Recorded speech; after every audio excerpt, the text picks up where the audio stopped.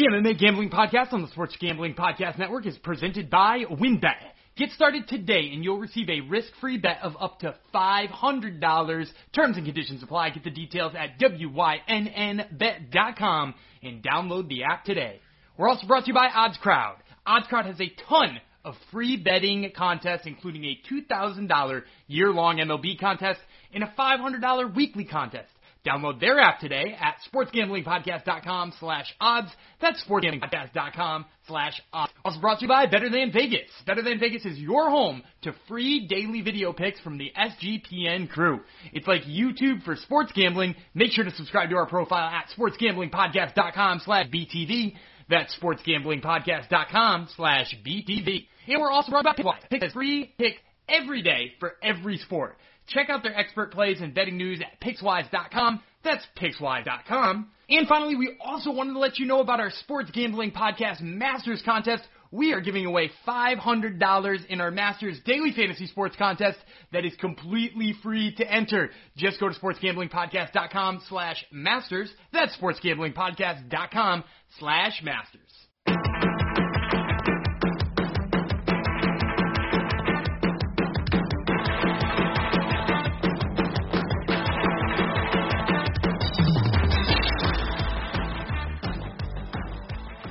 Back again, back up in your degenerate, filthy, dirty ear holes. It's the MMA Gambling Podcast on the Sports Gambling Podcast Network.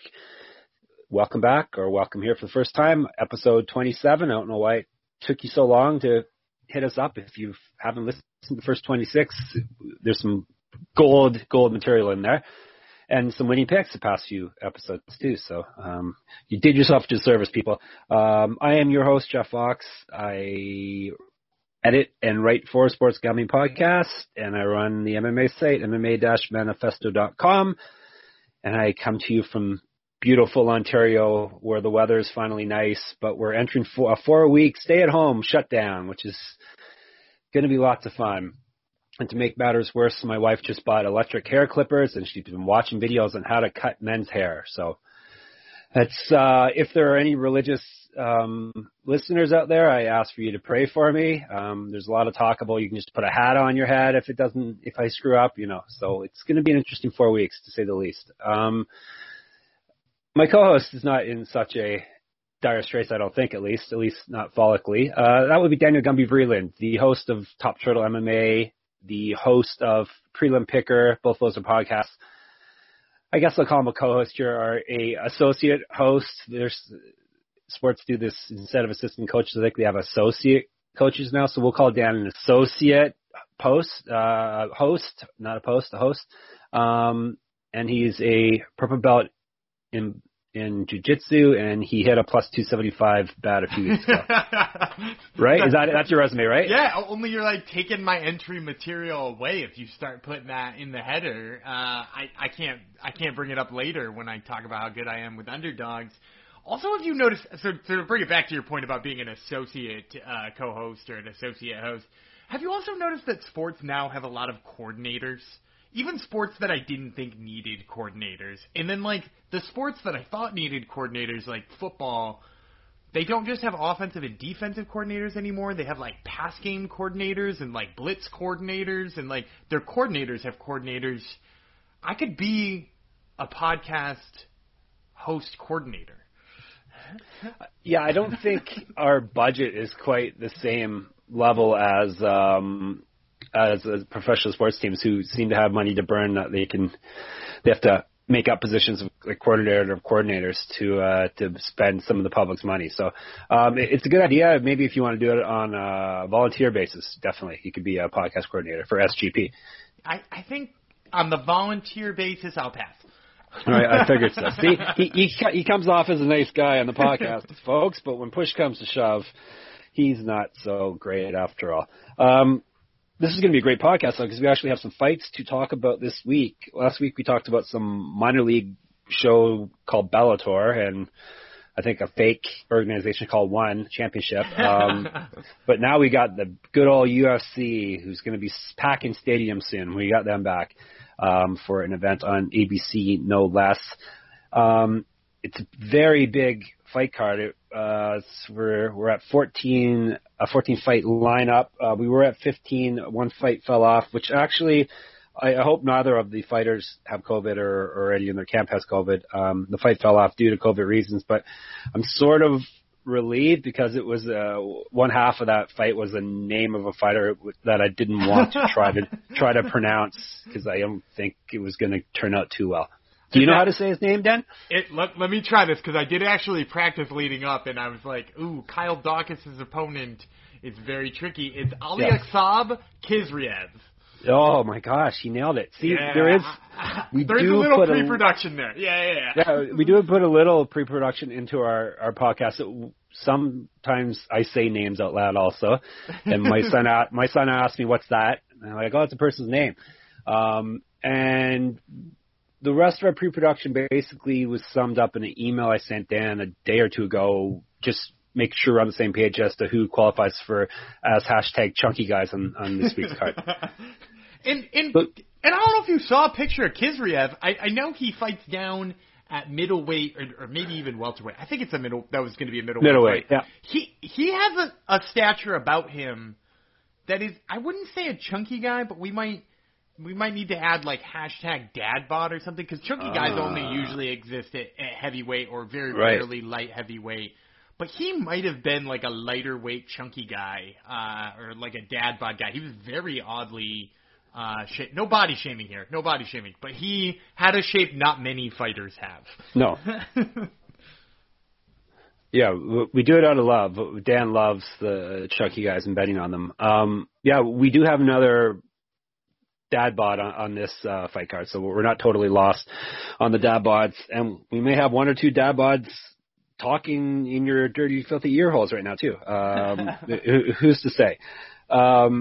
So yeah, all is not lost. I'm sad to hear that we may have lost a hashtag chunky guy potentially on this card, but hopefully that fight will just get bumped down the road a bit, and I'll say Alice Kebab. Khizriev, Alice Cobb Khizriev. There's actually another fun name coming up too, who is fighting John McDessie. So maybe we'll just jump right in. Was there any news within the past few days that you think we should hit on? I don't think anything exciting really happened. In the past couple of days. Consistently the UFC killing it with matchmaking. Every single day, true. I feel like I check out. If you're a UFC fan and you don't follow Big Marcel 24, Marcel Dorf, the dude's got all of the fight announcements and usually a better grasp of who's fighting on which UFC card than the UFC's website does. So like I just kept refreshing his feed over the last few weeks, and every single time I do, I expect to see a match where I'm like, come on. And I don't. I just keep seeing ones that I love, like Jeff Neal versus Neil Magny got booked. I'm into that. Miranda Maverick versus Macy Barber got booked. I'm into that, mostly because I think Macy Barber's going to get her face punched in. Yeah, I thought they liked her, and they're sorry to interrupt, but they're feeding her to another wolf apparently. Yeah, and also another wolf who can beat her the same way she's been beat too. Right? Like, yeah. Like exactly what Roxanne Modafferi did to her, a younger and 30 times more athletic version is going to do to her next Yes, round. exactly, yeah. Yeah, we crap on the UFC a lot for all the nonstop wrongs that they commit. But yeah, I think we talked on air. It might have been off air, but we talked about how great the matchmaking has been lately, and it's, yeah, like you said, every day there seems to be better matchups. And while Big Marcel is a good follow, also you should check out the MMA fight announcement tracker on MMA-manifesto.com. Obviously, I run that maybe every week or so, and I just basically list every fight that's been announced in the UFC and any big one that's been announced in the other quote unquote big MMA promotions. So, but yeah, it's they've been hitting it out of the park for sure with the matchups. Including this coming week, segueing to that, because it may not be star-studded and it may have been hit a bit with COVID, but it's a very, very nice card. So yeah, like I said, it's a big fight card, so we should probably hop into it. Before that, let me tell you about our friends at WynnBET. A tradition like any other, the Masters is back, and WynnBET is the perfect app if you're looking to get in on all the golf action. Not the golfing type? Don't worry. WynnBET has all the best odds for your daily MLB, NHL, and NBA action. Generous promos, odds, and parlays are happening right now at WynnBET. Get started today, and you'll receive a special offer of up to $500 risk-free sports bet. Terms and conditions apply. Get the details at wynnbet.com and download the app today. And make sure you check out their NBA odds for the Phoenix Suns, who are an amazing team, and they always have them favored. So, and if you are into golf, make sure you check out sportsgamblingpodcast.com. We've got a ton of Masters coverage, like previews and gambling advice, and we got some amazing people covering golf over on the site there. So check it out. Okay, let's jump right into the card, which is now called UFC on ABC, Vettori versus Holland, also known as UFC on ABC 2, also known as UFC Vegas 23. I think it's also UFC Fight Night something, also UFC Fight Night 190 maybe, 191. It's got to be right around there. Yeah, somewhere around there. So, as the title suggests, it will be on ABC TV in the United States, which is a big deal. It's their second time on ABC recently after basically their first, they're back on network TV since their Fox deal went away many years ago. So they're back, and of note, it is a afternoon fight card for the folks on the East Coast. I guess early morning for you folks at last. And if you're in another part of the world, you're gonna have to figure this out on your own because I'm not doing the math on the fly. So it starts at noon. That would be the prelims, and they would be on ESPN Plus, noon Eastern, because Eastern time zone is the best time zone, right, Dan? That's right. Exactly. There we're agreeing already. It could be a boring podcast. And then the main card, which is on, like I said before, ABC or ESPN Plus if you're elsewhere in the world, or TSN if you're up here in the lockdown Canada, 3 o'clock p.m. And it's coming from the UFC Apex in beautiful Las Vegas, Nevada. So let's get right to it, shall we? We'll start with the welterweight matchup. There are quite a few fun names on this card for a host or an associate host to try to pronounce. Impa Kasanganay, add an extra G. Kasanganay. Impa is fighting Sasha Palatnikov, welterweights. Let's break that one down. We'll do Sasha's stats and info first. He is 6-2 with 3 knockouts, 1-0 in the UFC. He has won 2 straight fights. He will be 2 inches taller, and I'm unveiling a new stat. Who is the more active striker of the two? I crunched the numbers for 2021 to see if a fighter that lands the most punches is more successful or not. You would think they would be. So I wanted to put it to the test. So I went to Fight Metric, or I think it's called UFC Stats now, and I checked on fighters' average strikes landed per minute and whether they beat an opponent with less strikes landed per minute on average heading into a fight. So where do you think the numbers landed in that stat, Dan, approximately? What percent, what's the winning percentage of a fighter who's generally more active, a striker?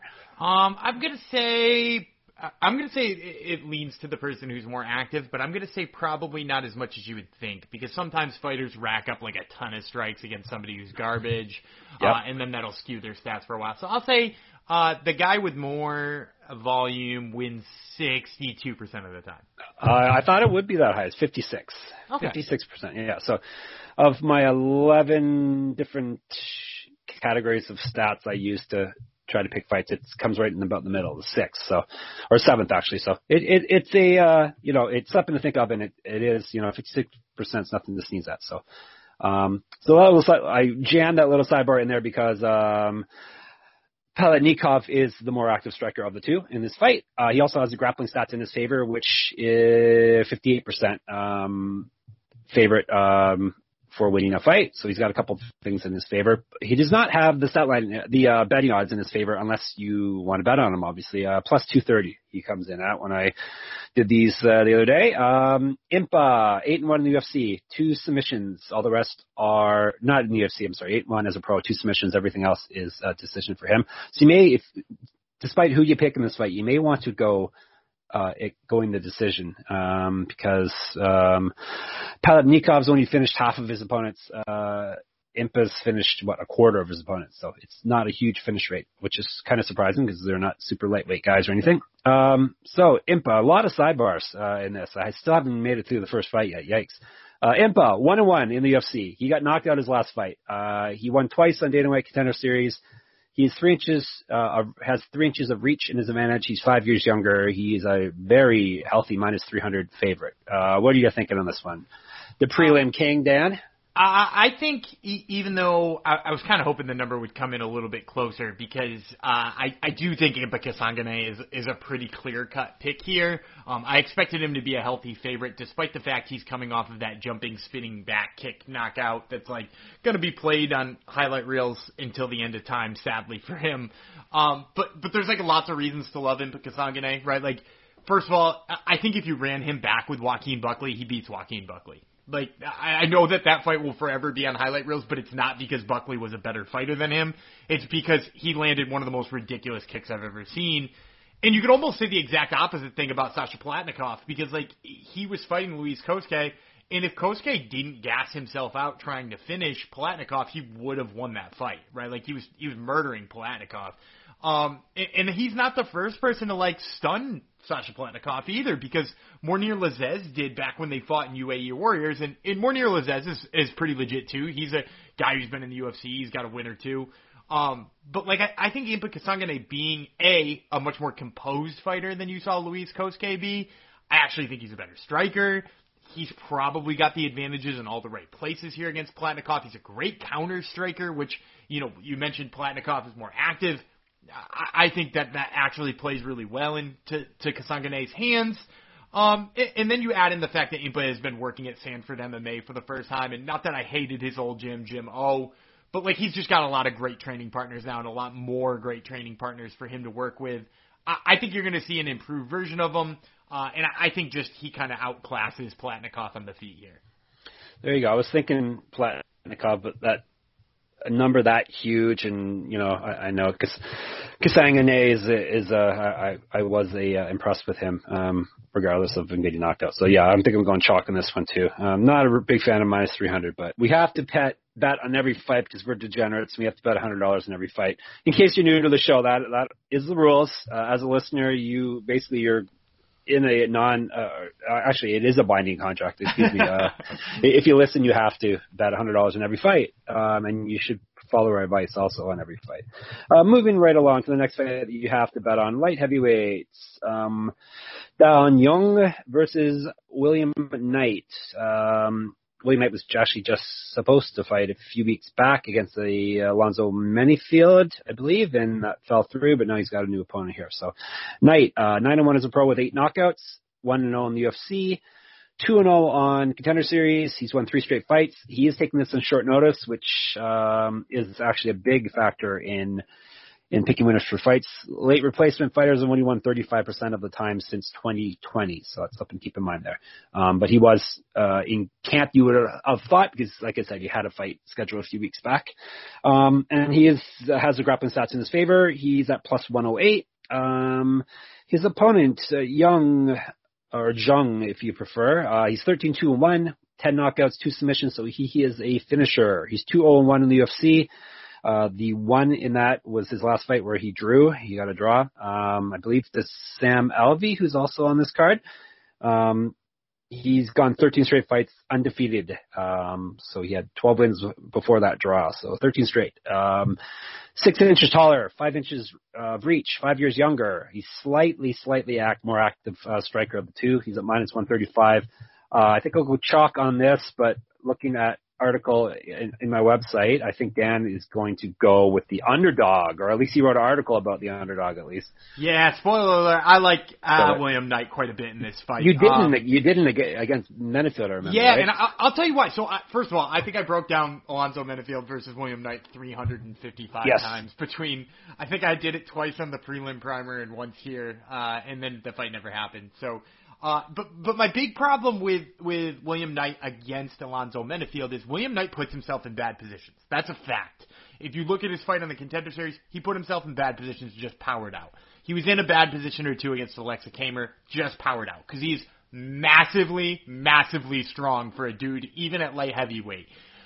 And against Alonzo Menefield, as we kind of saw against Fabio Cherant, Menefield is a guy who is technical and takes advantage of people when they make mistakes.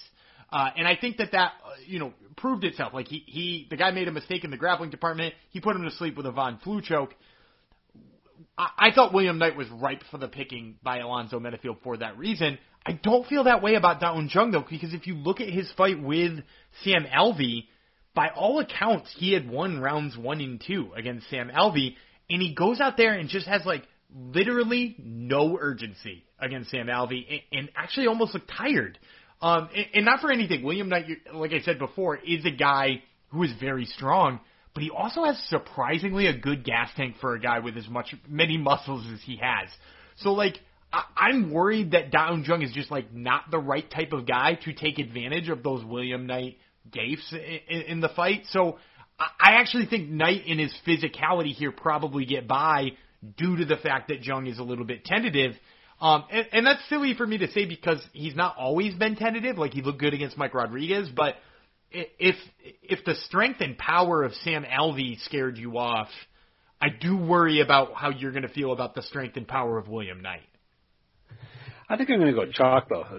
It's all good points, but I think I'm going to go different than you, and I'm going to go chalk. I like his finishing ability, and I like his undefeated streak, and I like he's way more larger, more bigger. Man, learn how to speak. He's a bigger man of the two. Half a foot of height and 5 inches of reach, and he's younger. So I think, even though your technical breakdown is far more advanced than my handicapping here, I'm still going to go with the South Korean. So there you go.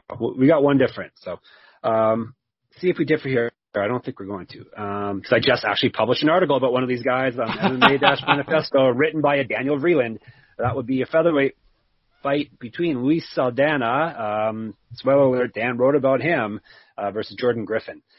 Mr. Griffin, 18-8 with 5 knockouts and 9 submissions. So we got another finisher here. Both these guys are finishers, so go for the finish if you want to prop bet on this one. He's 1-3 in the UFC. He lost his last fight. He's 1-0 on Dana White's Contender Series. Grappling stats in his favor. He's at plus 120. Saldana, 14-6, 7 knockouts, 7 submissions. So he's finished everyone he has fought, and you can't get more well-rounded than 7 knockouts, 7 submissions. He got his way into the UFC off the Contender Series, and this will be his debut, right? In the UFC? This will be Saldana's first fight in the UFC. Yeah, I didn't write debut, but it definitely is his debut. He's won 4 straight fights, all via stoppage. He is an inch taller and 1 year younger, so not much to say about that. Very limited stats for these guys because Saldana's got 1 fight under the UFC umbrella, technically, because he was on Contender Series, but he's 3 times more active a striker than Griffin. But like I said, grain of salt on that. He's also got the striking stats in his favor. So all the striking stats and grappling stats, basically, you can pretty much throw out the window because we're talking 1 fight sample size. And he's at minus 150. I'm taking him, and unless Dan lied to all my readers at MMA Manifesto, he's taking him also. Yeah, I love Saldana, to be honest with you. And I think this is an absolute nightmare of the matchup for Jordan Griffin, and I'm shocked the odds are as close as they are, because for me, Saldana's got a bunch of things going for him here. First of all, Jordan Griffin isn't going to win a fight unless it hits the mat, right? I love Jordan Griffin. I think he's a very fun grappler. That Marcella team that he hit on TJ Brown was so fun to watch. But at the same time, he's just not going to win a fight that stays standing. And he's fighting a long, rangy kickboxer type who seems like he's hitting you with broomsticks from that distance because he's so hard to get on the inside of. And if you've actually watched him on the regional scene too, he's got some really great body lock takedowns and some hip throws and stuff like that. He's also a decent wrestler in his own right. So if this stays on the feet, he's going to torch him, and I actually think he does a good enough job keeping it on the feet. And that's if Jordan Griffin ever gets on the inside, which I think is going to be a big if for him because Luis Saldana is very good at keeping range. So I expect Luis Saldana to be at range, absolutely pick apart Jordan Griffin, and probably knock him out. And he may have tipped his hand for his lock of the week there also. He says he likes the line, which I do as well. So you also like the lines you see. Oh, how's that for segue. The lines you see over at OddsCrowd. OddsCrowd has plenty of free contests, including a $500 weekly contest and a $2,000 season-long MLB contest. They don't actually have odds, but it's more fantasy betting type of stuff. But they're not just fantasy betting. It's a social app built just for sports bettors. It's free to download. You can live group chat with other bettors, track your bets, set up private betting contests with your buddies, and much more. Download the app for free or go to sportsgamblingpodcast.com/odds, sportsgamblingpodcast.com/odds. And we are also brought to you by PicksWise.com, helmed by a team of trend-watching, data-devouring sports fanatic wise guys giving you the who, how, and why behind every prediction on every game, every day, and every sport, all for free. NBA, MLB, and NHL, whatever the sport, they have you covered with free analysis and, more importantly, free picks. Plus, they have all the betting news you need and best bets. Head over to PicksWise.com for all the free picks that you need. That's PicksWise.com. All right, so we differed on one so far, and we like the other two fights to go the same way. All right, moving along. Who do we got next here? We've got another actually not another bantamweight fight. The first bantamweight fight. Hunter Azure versus Jack Shore. This is a exciting matchup here. Azure is 9-1 with 3 knockouts and 1 submission, 2-1 in the UFC. He won his last fight, so he won 1, lost 1, won 1. Streak going on here. He's 1-0 on the Contender Series also. He's the more active striker of the two. He's at plus 120. As for Jack Shore, he's 13-0 with 4 knockouts and 8 submissions. 2-0 in the UFC, both via submission. 2 inches of reach, 3 years of youth in his favor. Striking and grappling stats in his favor, minus 150. I'm going chalk again. Yeah, and I'm going to follow you on this one too. I like Jack Shore quite a bit in this fight, and there are things I like about Hunter Azure. I think the fact that he moved to Fight Ready, or back to Fight Ready, or with the coaches again from Fight Ready, because he used to be at the lab, actually is a good move for him. He works with better wrestlers, and he's getting back to his wrestling base. But I actually think the wrestling base is a really bad matchup against a guy like Jack Shore, because first of all, Jack Shore's got decent takedown defense, and in addition to that, also has a good guillotine if you're shooting in on him. He's got a triangle choke finish that he can hit you with. He's good with sweeps. He's a great grappler. I think, probably the people who are going to give him the most trouble in the UFC and threaten that undefeated record are people who force him to stand with him and maybe are a little bit more polished on the feet. And for me, that's just not Hunter Azure. I think Azure is a good wrestler. There's a chance he might get some control time on the top. But ultimately, I just don't think being at a disadvantage on the feet and being at a submission grappling disadvantage while maybe being at a wrestling advantage is just going to be too much for Azure. I expect Shore to, I'm going to go out on a limb here and be specific with a submission. I say he gets a guillotine finish here. Oh, not just a submission, but a guillotine. All right, there you go. That is a prop bet for you right there, ladies and gentlemen. Very nice. All right, moving right along, this is one of the fights we had to discuss in pre-production because it's a heavyweight fight. And we have to make sure we're on the same page. We may not be on the same page for all our picks, but we will be on the same page when it comes to chunky guys.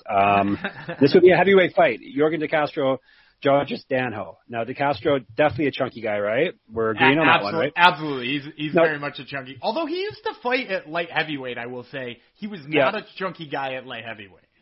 No, Danho is a bit of, I think we're debating this one a bit. Every picture you see of him, he seems to be sucking his gut in, a la Hiroshi Tanahashi, for the one person listening that knows who Hiroshi Tanahashi is. So yeah, I think he's trying to hide something, Dan. I think he's trying to hide that he's a chunky guy. So I think we're going to hashtag chunky guy both these guys.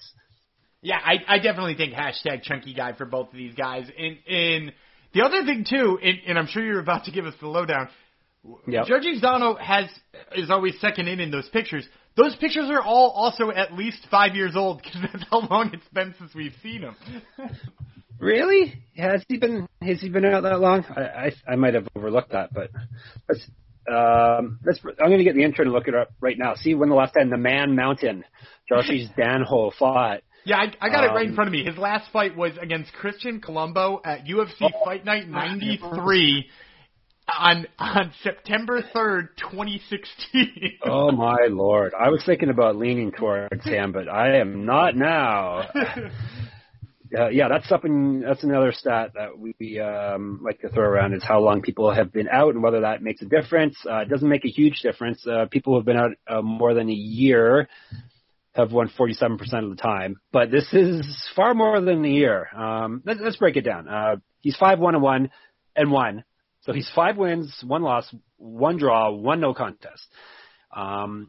All his wins are via finish. 4 knockouts, 1 submission. He's never been finished himself, so basically this is more likely than not this fight is going to end before the 15 minutes are out.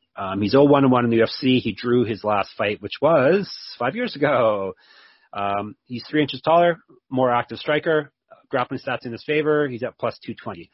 De Castro is a chunky guy. I actually have that in my notes. It says chunky, just so everyone knows I'm not just doing this on the fly. I actually do research. He's 6-2 with 5 knockouts. He's also never been finished. So yeah, we're hitting a lot of good props bet possibilities here. This is another one that you want to bet it ends within the 15 minutes. He's 1-2 in the UFC. He lost his last 2 fights after winning his debut. He also won on the Contender Series. He's 3 years younger. Minus 290. I was thinking about going against him, but no, I can't at this point. So I will take the minus 290. Sadly, I don't like numbers that high, especially for heavyweights, but I got to bet in every fight. So yeah, I don't like the numbers that high too on De Castro, who it seems like his biggest issue is just that like he's gotten into his last 2 fights and not been particularly active. And even if you go back to his win, I mean, like he landed that punch moving backwards, and that worries me a little bit at heavyweight. But against a guy who got outstruck by Christian Colombo, who I don't think to be a particularly good striker and hasn't fought in 5 years. I mean, like, I would feel so silly picking Giargiano. So I have to imagine, though, that this is a fight that they set up to be like, okay, Yorgan De Castro, if you are actually the guy who knocked out Justin Tafa, please stand back up. But otherwise, this is probably the end of his road if he loses to a guy on a 5-year layoff. But yeah, I can't see any path to victory for a guy who hasn't fought since 2016. And this is not a silly podcast, so we will not be making silly bets. We will not be making silly jokes the whole time. This is a very serious thing that we're doing here. So yeah, we're both going with De Castro in here in the battle of the chunky guys, and we've got a fun name coming up. Oh, and we have a Canadian also. I was going through my head wondering if there's a Canadian I could bet against, and I forgot about this man. John Makdessi is back at lightweight, fresh off an appearance on the Top Turtle MMA podcast. He's fighting Ignacio Bahamondes. You nailed it. Bahamondes? Yeah. All right, there we go. Where is Ignacio Bahamondes? Where is he from? Ignacio Bahamondes, is he from, is it like, no, it's Chile. He's Chilean. Chile. And notice Dan didn't say Chile, he said Chile. Listen to this guy. Wow. Showing me up. You may have to get promoted from coordinator. You may actually have to be associate host after that. All right, let's go with the Canadian, who I always like to fade. 17-7 with 9 knockouts, so he's a finisher. 10-7 in the UFC. He has been out for over a year, just barely over a year, 13 months, March of 2020. He lost his last fight, but he won 3 straight before then. He's at plus 155, and he, like I said, he was a guest on Top Turtle recently. I think it may be a bad thing though. I haven't done the numbers, but I think there may have. I think I may have heard that there's a bit of a curse going on there, but I don't know for sure. And I don't. All fighters that listen to this podcast ignore what I just said there, or Dan will have no interviews coming up. So Bahamondes, he's making his debut. He's 11-3 with 8 knockouts. He won on the Contender Series. He's won 2 straight fights. He is 7 inches taller, 7 inches of reach, 12 years younger, more active striker, but we're talking very small sample size. Striking grappling stats in his favor, but like I said, that's based on 1 fight. Minus 195. Tell me about this man, Dan, and are we picking him? I have my name penciled in underneath him, but I haven't seen him. I guess I probably saw him on the Contender Series, but I don't remember much at this point in my life. Yeah, and I saw him on the Contender Series too, and to be honest with you, I wasn't particularly impressed with him.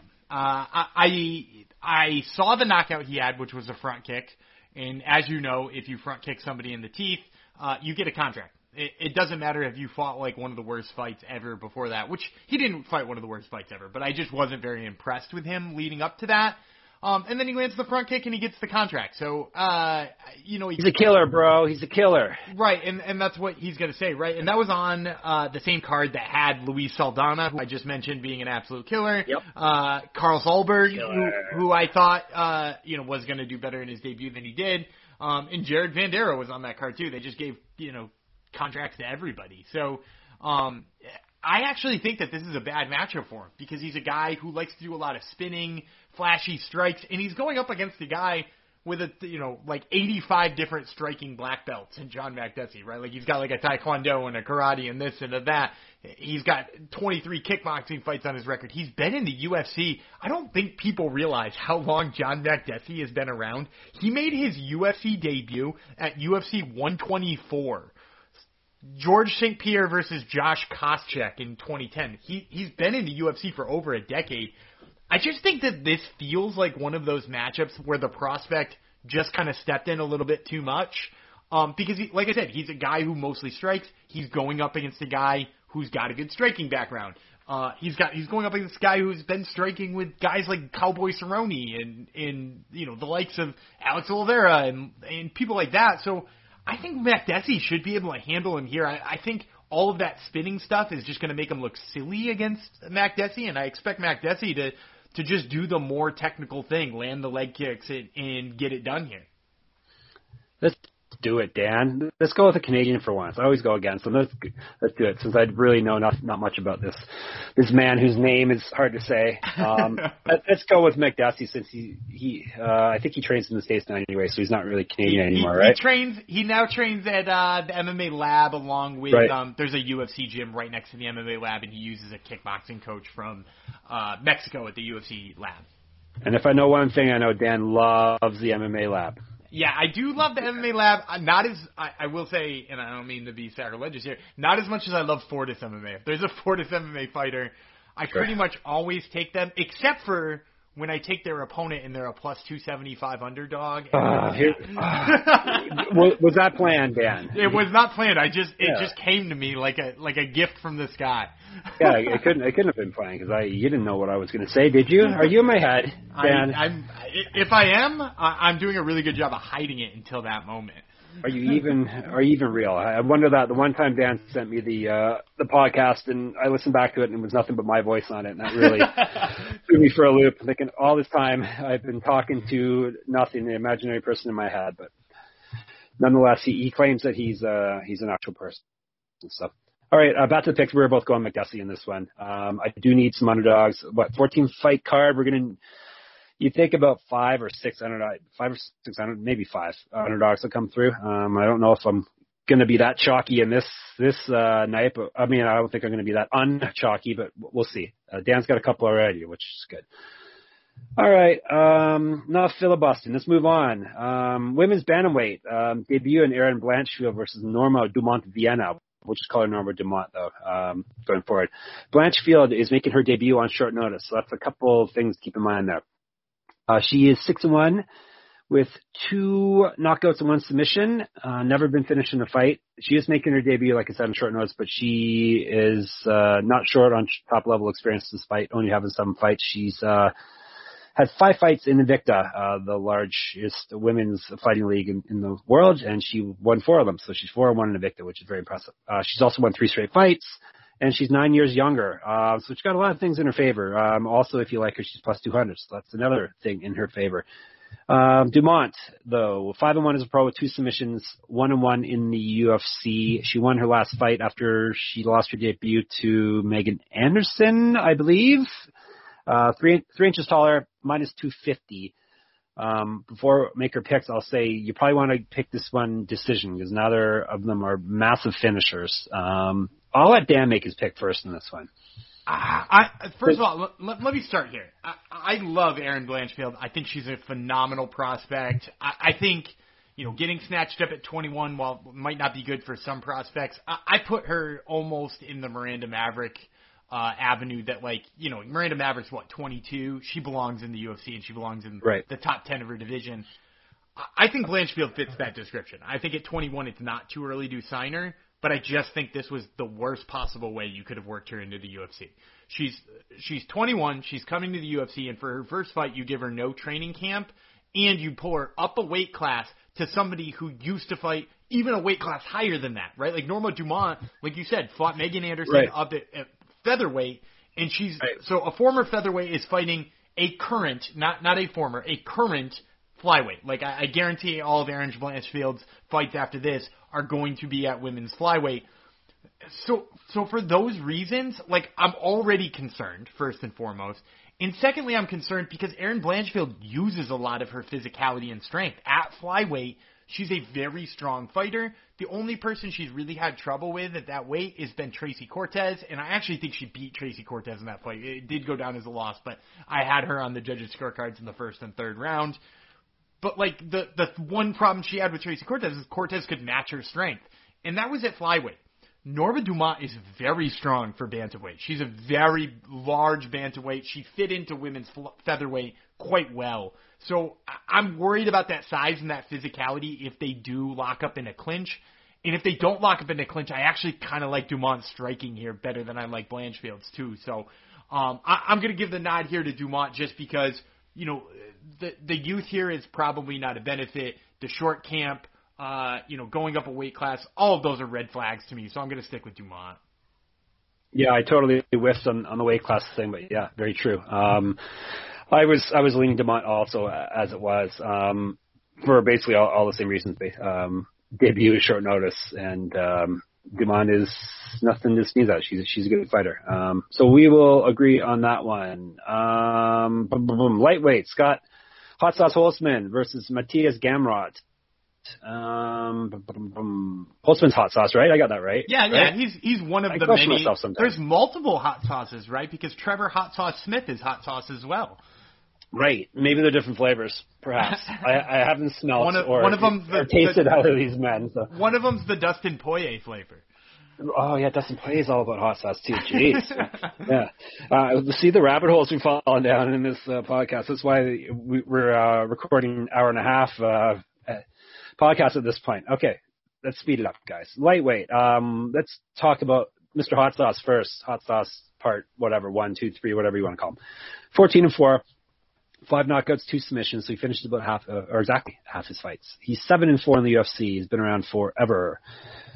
He got knocked out his last fight. He's 2-2 over his last 4. He's the more active striker of the two. He's at plus 180. Gamrot 17-1 with 1 no contest, 5 knockouts, 4 submissions. Never been finished.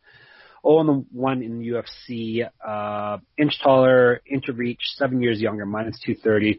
I was thinking Holtzman, but no, I think I gotta go Gamrot in this one.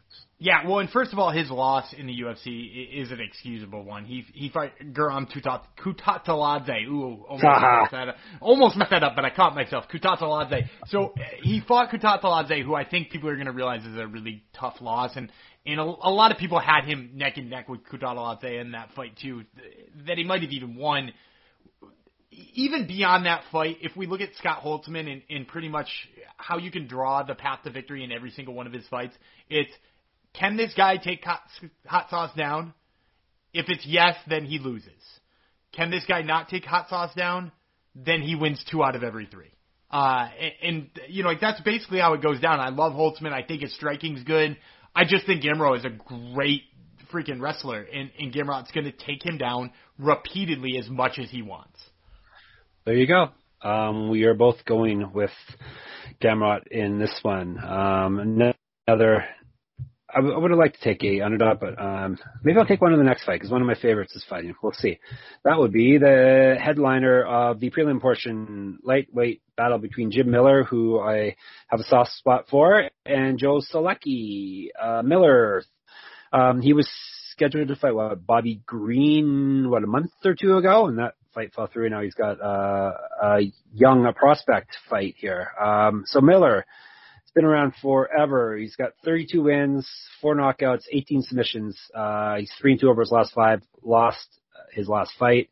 Got an inch of reach here. He's at plus 180. And he has been in the UFC. I'm just checking because I forgot to write this down. He's been in the UFC since UFC 89. So take that, whoever you were talking about earlier. McDuffie, take that. UFC 89, October 18th, 2008. He's been a pro since 2005. So he's been around quite a while. He's actually he has the most fights in UFC history, right? At this point. Yes, or one behind somebody, but like Cerrone, maybe. Cerrone. I think there's some other people right up there, but yeah, he's neck and neck with Cerrone. Yeah, because he's been around forever, and he's always been fighting. He basically doesn't really take time off. So anyhow, he is fighting a youngster, Joe Solecki, 10-2. 1 knockout, 7 submissions. So we're talking a couple grapplers here, which should be fine, which means we'll probably turn it into a boring striking fight. He's 2-0 in the UFC, 1-0 on the Contender Series. He's won 5 straight fights. He's an inch taller, 10 years younger, more active striker, striking stats in his favor also, minus 230. I hate to go against Miller, but I'm going against him here. Yeah, I'm going against him too. It's tough for me because you're right. Joe Solecki is a solid grappler, and this should be a fun grappling match. But I just also feel like if Solecki doesn't want it to go to the ground, he has that choice.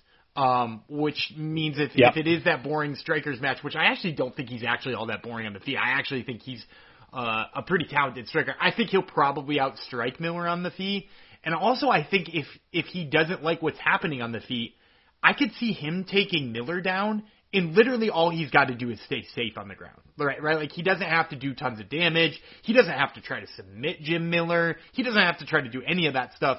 He pretty much just has to go out there and do what Vince Pichel did, which was, stay out of that one arm bar he throws up. And as long as you do that, you're going to control him because he's not particularly great at sweeps. And because he loves his jiu-jitsu, sometimes he's not all that enthused or motivated to get back up. So I see this being a fight that Joe Solecki has a lot of control of where the fight goes, and so as long as he doesn't make that big mistake, I think this is his fight to win. And the age gap, it's a big concern. We're talking 10 years. Younger fighters win 60% of the time, but you rarely ever see one with a gap this severe. 10 years younger. So yeah, we're both going with Solecki. And one of our team of production assistants let me know that Miller is tied for most fights in UFC history with Donald Cerrone. So this will put him into sole possession of number 1 until Cerrone fights next. So there you go. So that concludes the prelim portion. Let me tell you about a couple more sponsors, and we'll hit you with the main card ad-free. First, one of our home.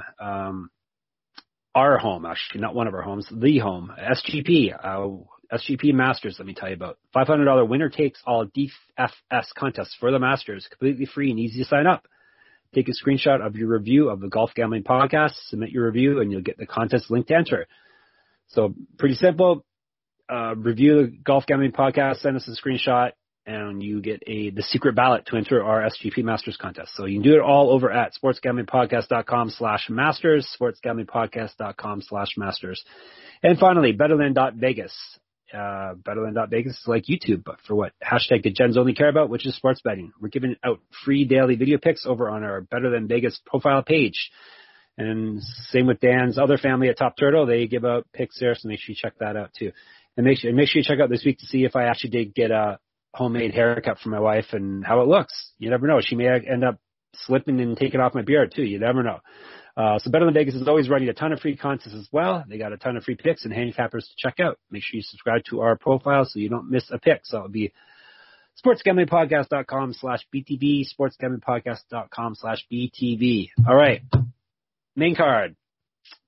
Right now they have 5 fights listed. It was originally 6, so one of those fights we just previewed may get bumped up to the main portion on ABC. We'll start with welterweights. Hashtag Florida man. Mike Perry will be fighting Daniel Rodriguez. Perry is 14-7 in the UFC, 11 knockouts, 7, so not in the UFC, that's as a pro. 7-7 in the UFC. He has fought quite a bit in the UFC. He is 1-3 over his last 4, including a loss in his last fight in which he missed weight, which is something of note here. He's 5 years younger than Rodriguez, surprisingly. He's at plus 142. As for Rodriguez, 13-2 with 7 knockouts, 4 submissions, never been finished. 3-1 in the UFC. He lost his last fight. He won 3 straight in the UFC before that. He's 1-0 on the Contender Series, 1-0 in Bellator, 3 inches height, 3 inches of reach. more active striker, grappling stats in his favor, minus 180. I think this is a slam dunk pick for Rodriguez for me. Yeah, I'm not completely sold on it being a slam dunk pick. He is my pick. I'm going to go with Daniel Rodriguez. I like D-Rod. I think people sleep on his grappling, and as good as it is, because, you know, he's fun to watch strike, and he doesn't always go to that grappling. But he's a 10th Planet guy, which I always give respect to, and when you're fighting Mike Perry, being a good grappler never hurts. But the other thing I will say that makes me a little bit less confident in it being a slam dunk pick is that Mike Perry goes out there and throws bombs, right? And Daniel Rodriguez is not afraid to fight that fight and to go out and throw bombs. And not that I think that he's a huge knockout risk, because as you talked, you know, like, he's not a guy who's been knocked out, but he is a guy who's been jumped, right? Like in that Dwight Grant fight, he was basically out. He won that fight in just over 2 minutes, but he was basically unconscious earlier than that. So it's not like he can't be knocked out or he's got some, like, incredible chin. And you are fighting Mike Perry and maybe don't have, like, the greatest – I mean, not that he has a bad chin, but, like, if you don't have the best chin and you're fighting Mike Perry, there's danger. So I'm going to go with Daniel Rodriguez, but I'm going to go with it tentatively. I think he does need to fight a smart fight here, use his physicality and his grappling a little bit. And I have enough faith that he does exactly that. Yeah, and Perry just the wheels seem to have fallen off, and he's in life and in the cage, and yeah, I have a hard time picking him for any fight, any matchup. He's in at this point. So let's move into a #mom fight. This is actually becoming a more frequent occasion in the UFC. It used to be rare, but we've got two moms going at it in this one. Women's strawweight Nina Ansaroff will be making her return after having a baby with Amanda Nunes, and Mackenzie Dern, who has already fought since she gave birth.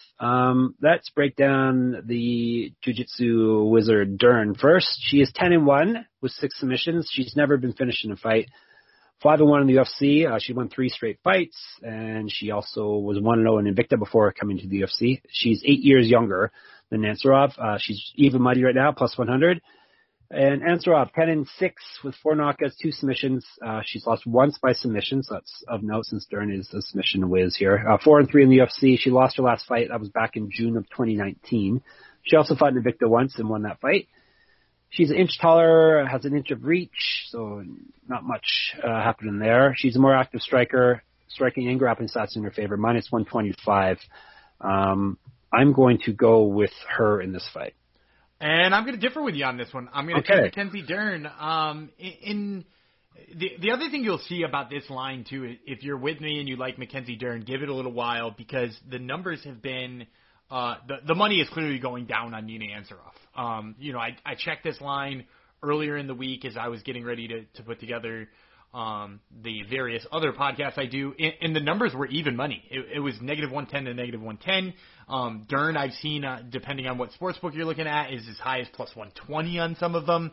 I think she's an interesting pick here because if you look at Ansaroff's background, she has been taken down before. And not just in her last loss by Tatiana Suarez, but if you go back, she's been taken down by, Randa Marcos has taken her down. Even Justine Kish got her down a bunch of times. Like, Nina Ansaroff does not have flawless grappling defense. And against somebody like Mackenzie Dern, I really only think you have to be on the ground once. And I don't want to I don't want to write her off for going on maternity leave as she essentially did. But that time off has an effect on her, right? Like she is not going to be the same fighter. We actually saw the same exact thing with Mackenzie Dern, right? Mackenzie Dern's only loss in the UFC came after her long layoff when she had her kid, right? She fought Amanda Cooper, looked amazing, rear naked choke victory. She came back and they gave her Amanda Ribas off of, over a year-long layoff. And she didn't do well in that, and since then she's looked like a murderer again, including beating Virna Jandiroba with her hands for the most part. So, I'm a little bit worried about what that layoff means for Ansaroff, because it's not just a layoff where she didn't compete. It's a layoff where she, probably had to train less, especially in full contact. So I think between the layoff and the fact that I think Dern has a massive advantage if it ever hits the mat, I'm going to go with the underdog here. Yeah, no, it's I had a hard time picking this fight, but yeah, that's all very solid points. And if Durham wins this fight, she's getting skyrocketed up to the top of the class. You'd think probably for sure, big things for her after this. And especially because she's a picture of what the UFC wants to market too, right? She's like all over Instagram all the time, posting pictures all the time. She is half Brazilian, half American, and she's got the Brazilian accent and is a great gateway into being marketable in both of those countries. So, I have to imagine if she wins this fight, she's on a very short list of people to fight whoever is the champion after the upcoming title fight. Yep, there you go. All right, moving on to middleweight. Smiling Sam Alvey is dropping down to middleweight for the first time since 2017, which is interesting since he's one of our questionable hashtag chunky guys. I think we're going to settle on he's a dad bod, I think. Right? Yeah, he's got a hashtag dad bod. Okay. Not chunky, but yeah, this is going to be interesting. Him dropping down to light heavyweight. He'll be fighting Julian Marquez, who does not have a dad bod. That's for sure. And he's not a chunky guy. So, Alvey, 33-14-1. That's with one no contest. That is a lot of fights. This would be this is his 50th fight, I guess, as a pro. Wow. Amazing. 19 knockouts and 3 submissions. He's 10-9-1 in the UFC. He hasn't been around that long. He just fights nonstop. He was also in the Ultimate Fighter House. He was 1-1 in there. He also was 1-1 in Bellator. Listen to this record over his last 5 fights. 0-4-1. So we thought the remedy to that would be to drop down to middleweight. So we'll see how that goes. Usually changing weight classes does not fix people's problems. Aging fighters, that is. He's got 3-inch reach on Marquez. He's got grappling stats in his favor also. He's at plus 155. The Cuban Missile Crisis, Marquez, 10-2 with 6 knockouts, 2 submissions. He's never been finished in a fight. He's taking this a short notice, so that is something of note. He's 2-1 in the UFC. He won his last fight back in February, so it's a quick turnaround also for him.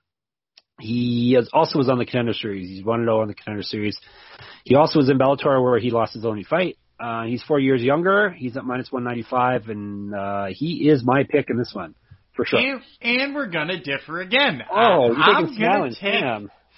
Smiling Sam Alvey coming off of 5 straight winless fights. That's right. I'm going to take him that way. And listen, this is why I'm going to take him.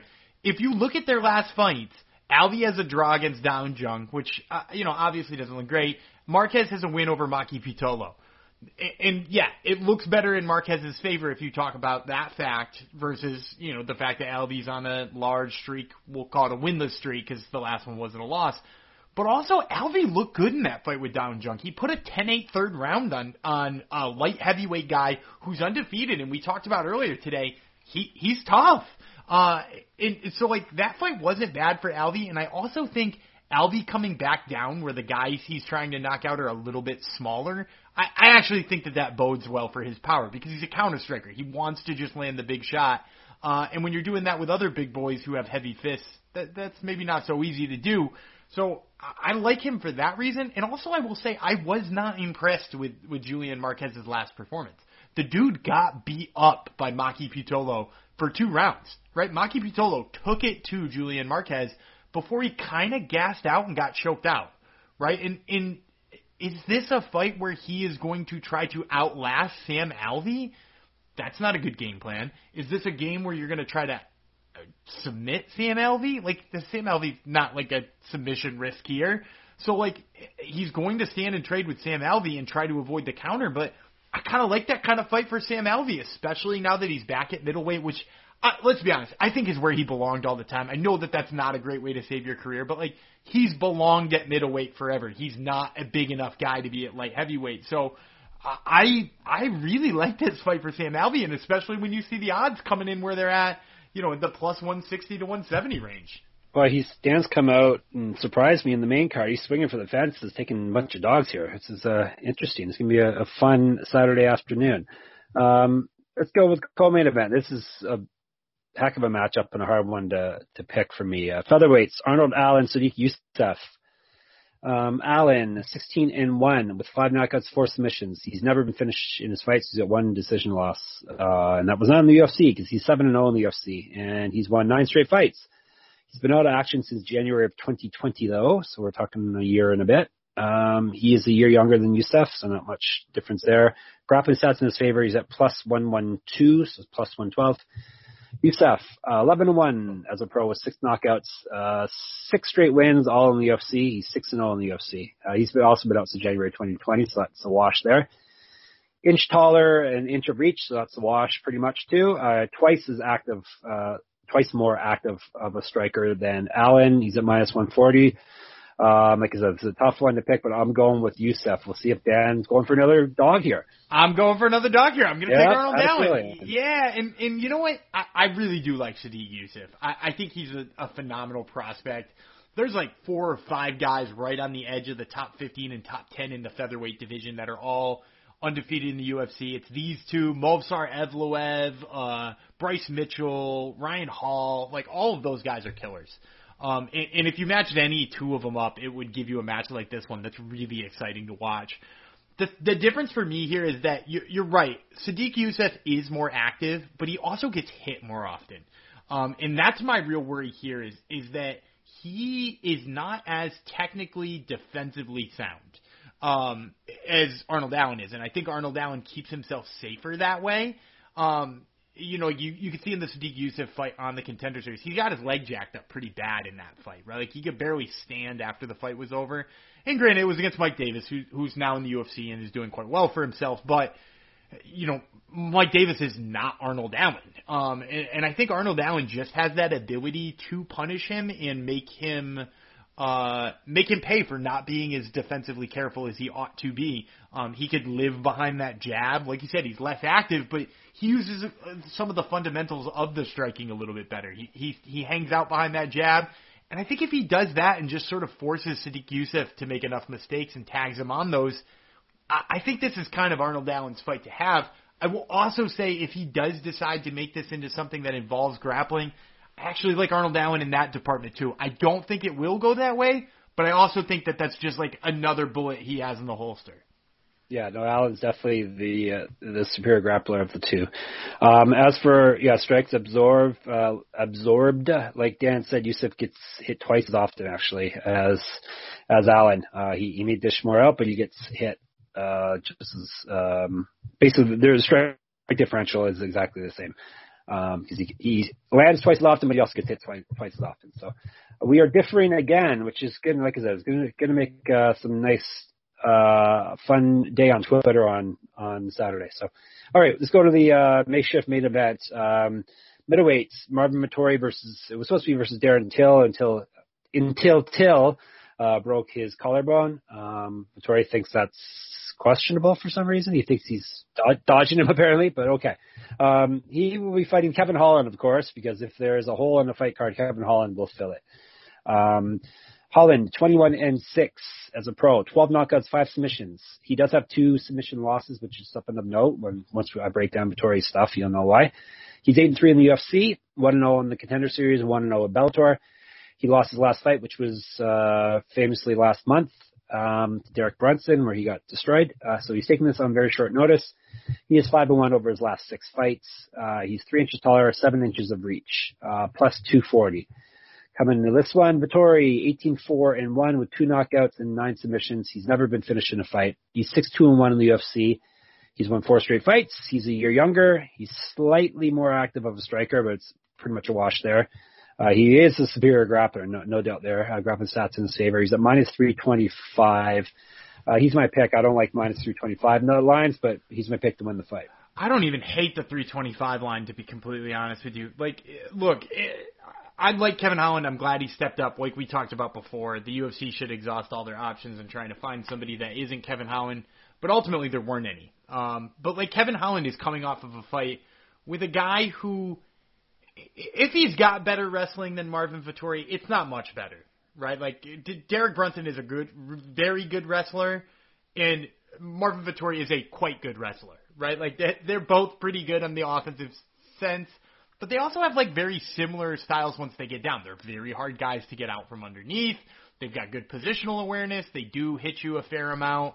Like, this is just a terrible fucking matchup for Kevin Holland to step back in. And I get why he's doing it, right? Like, it's his chance to make himself relevant again after a very ugly loss that clearly pissed his boss off. but ultimately he's just stepping into that same exact fight.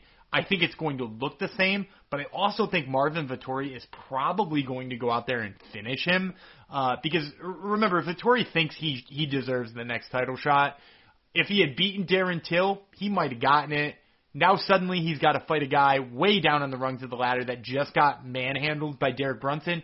He's going to go out there looking to do worse than Derek Brunson did, to make it look even worse for Kevin Holland. And I think if he does that, he's probably still not going to hit the title shot, but I think he's going to try to do that. But Kevin Holland's not going to talk as much, he says. I don't care if he's talking. The thing is about Kevin Holland is that, like, people liked to play off the fact that he was talking as part of the issue. And I get that that's like a fun narrative and stuff like that. But, like, literally you guys were like, it's great when he was talking and winning, but when he's losing, he's also talking. In other words, what you're telling me is it's got nothing to do with how he's performing. He's just talking, and he's always going to do that, and it doesn't matter if he's winning or losing. It just looks bad when he's losing, right? And it's not the first time he's done it either. He did it to Thiago Santos way back when, before he had this long win streak, and nobody really saw it as all that much of a problem back then. And to be honest with you, I don't even think it's a problem. Like, it's how he keeps himself loose or whatever. His problem was he never tried to stand back up after getting taken down. Like, that's a problem you have to fix. And whether he's talking or not, I don't think he gets back up. Exactly. Yeah, the talking is not the issue here. It just is so striking because you don't see that in the cage. It's weird. Yeah, especially when you're getting your butt handed to you like he was. So, all right. So we're going to agree on that, but we got a lot of different choices, especially in the main card. So make sure you're following Jeff Fox Writer and Gumby Vreeland on Twitter, because I'm sure there'll be some back and forth, especially if I'm getting the upper hand here. If I'm not getting the upper hand, then I'm going to be quiet. So, no, I think we already gave you lots of props as we were going through that. Is there any other props we didn't hit on, you think, that should be highlighted?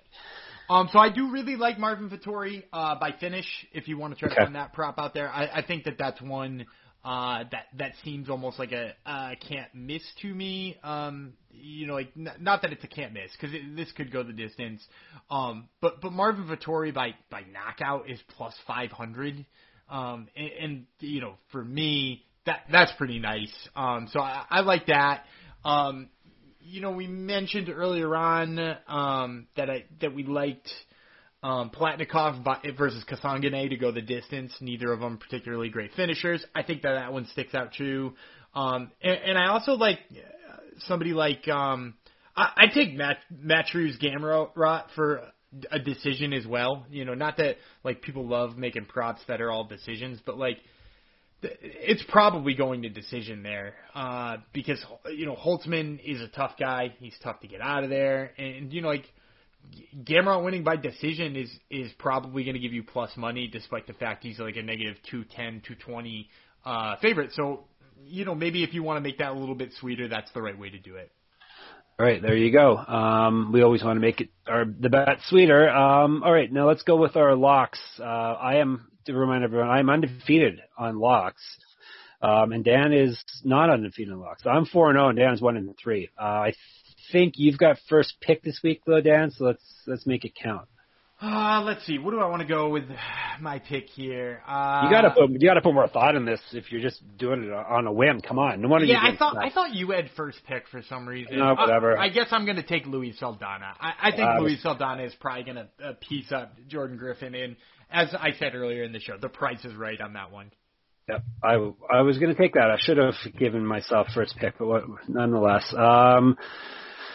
I'll take Jack Shore. He's at minus 150 also. That's a good enough line for me for my locks. So locks are Jack Shore over Hunter Azur and Luis Saldana over Jordan Griffin. I think we both agree on those two as locks, right? Yeah, and that's if you were going to pick first and take Saldana, I'll be honest, I was going to. Jack Shore was also my pick. Boom, there you go. All right.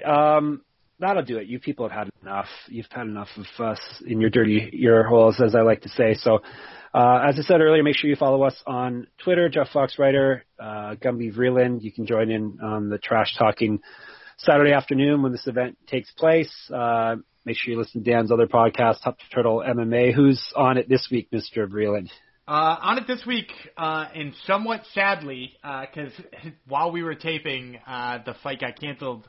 It just posted earlier today that with interviews with both Chase Sherman and Parker Porter, who were scheduled to fight next weekend against one another. And that fight has since been canceled. Parker Porter no longer fighting. So when you talked before about being on my show being a jinx, there you go. Apparently it is. There goes Parker Porter. But I will tell you the good news is, and you'll enjoy my breakdown next week, Mr. Jeff Fox, because now Chase Sherman is fighting who's my favorite heavyweight in the whole wide world. Let me think. I'm still thinking of Porter and Sherman because that was going to be like a good chunky guy fight. No, let me think. Another heavyweight who's a chunky guy. No, he's not a chunky guy, but he is my favorite heavyweight. You know this. Andrei Arlovsky's your favorite heavyweight. Andrei Arlovsky is now really? Chase Sherman. Oh, he's taking a short notice fight. Wow, imagine that. Yeah. Huh. So, unfortunately, my interview with Parker Porter, maybe not the most relevant thing anymore. The one with Chase Sherman is still a pretty good listen, so I'd make sure to check that out. All right, awesome. So make sure you check out that. Check out the prelim picker, too. See if Dan has all the same picks as he does on our podcast. I did. I didn't waffle once this week. All right. Awesome. And then obviously check out our fight week stuff over at MMA-manifesto.com. I just posted a breakdown of Luis Saldana that Dan wrote, so make sure you check that out. For all you Luis Saldana marks out there. And obviously check out sportsgamblingpodcast.com, which is our mothership. Having, like I said, minimal pre-production, so I didn't come up with a sign-off to the podcast. I was stealing Sean Green's saying let it ride and stuff, and I was doing Motorhead. So I don't have anything planned for this week, so I think I'm just going to end it like this.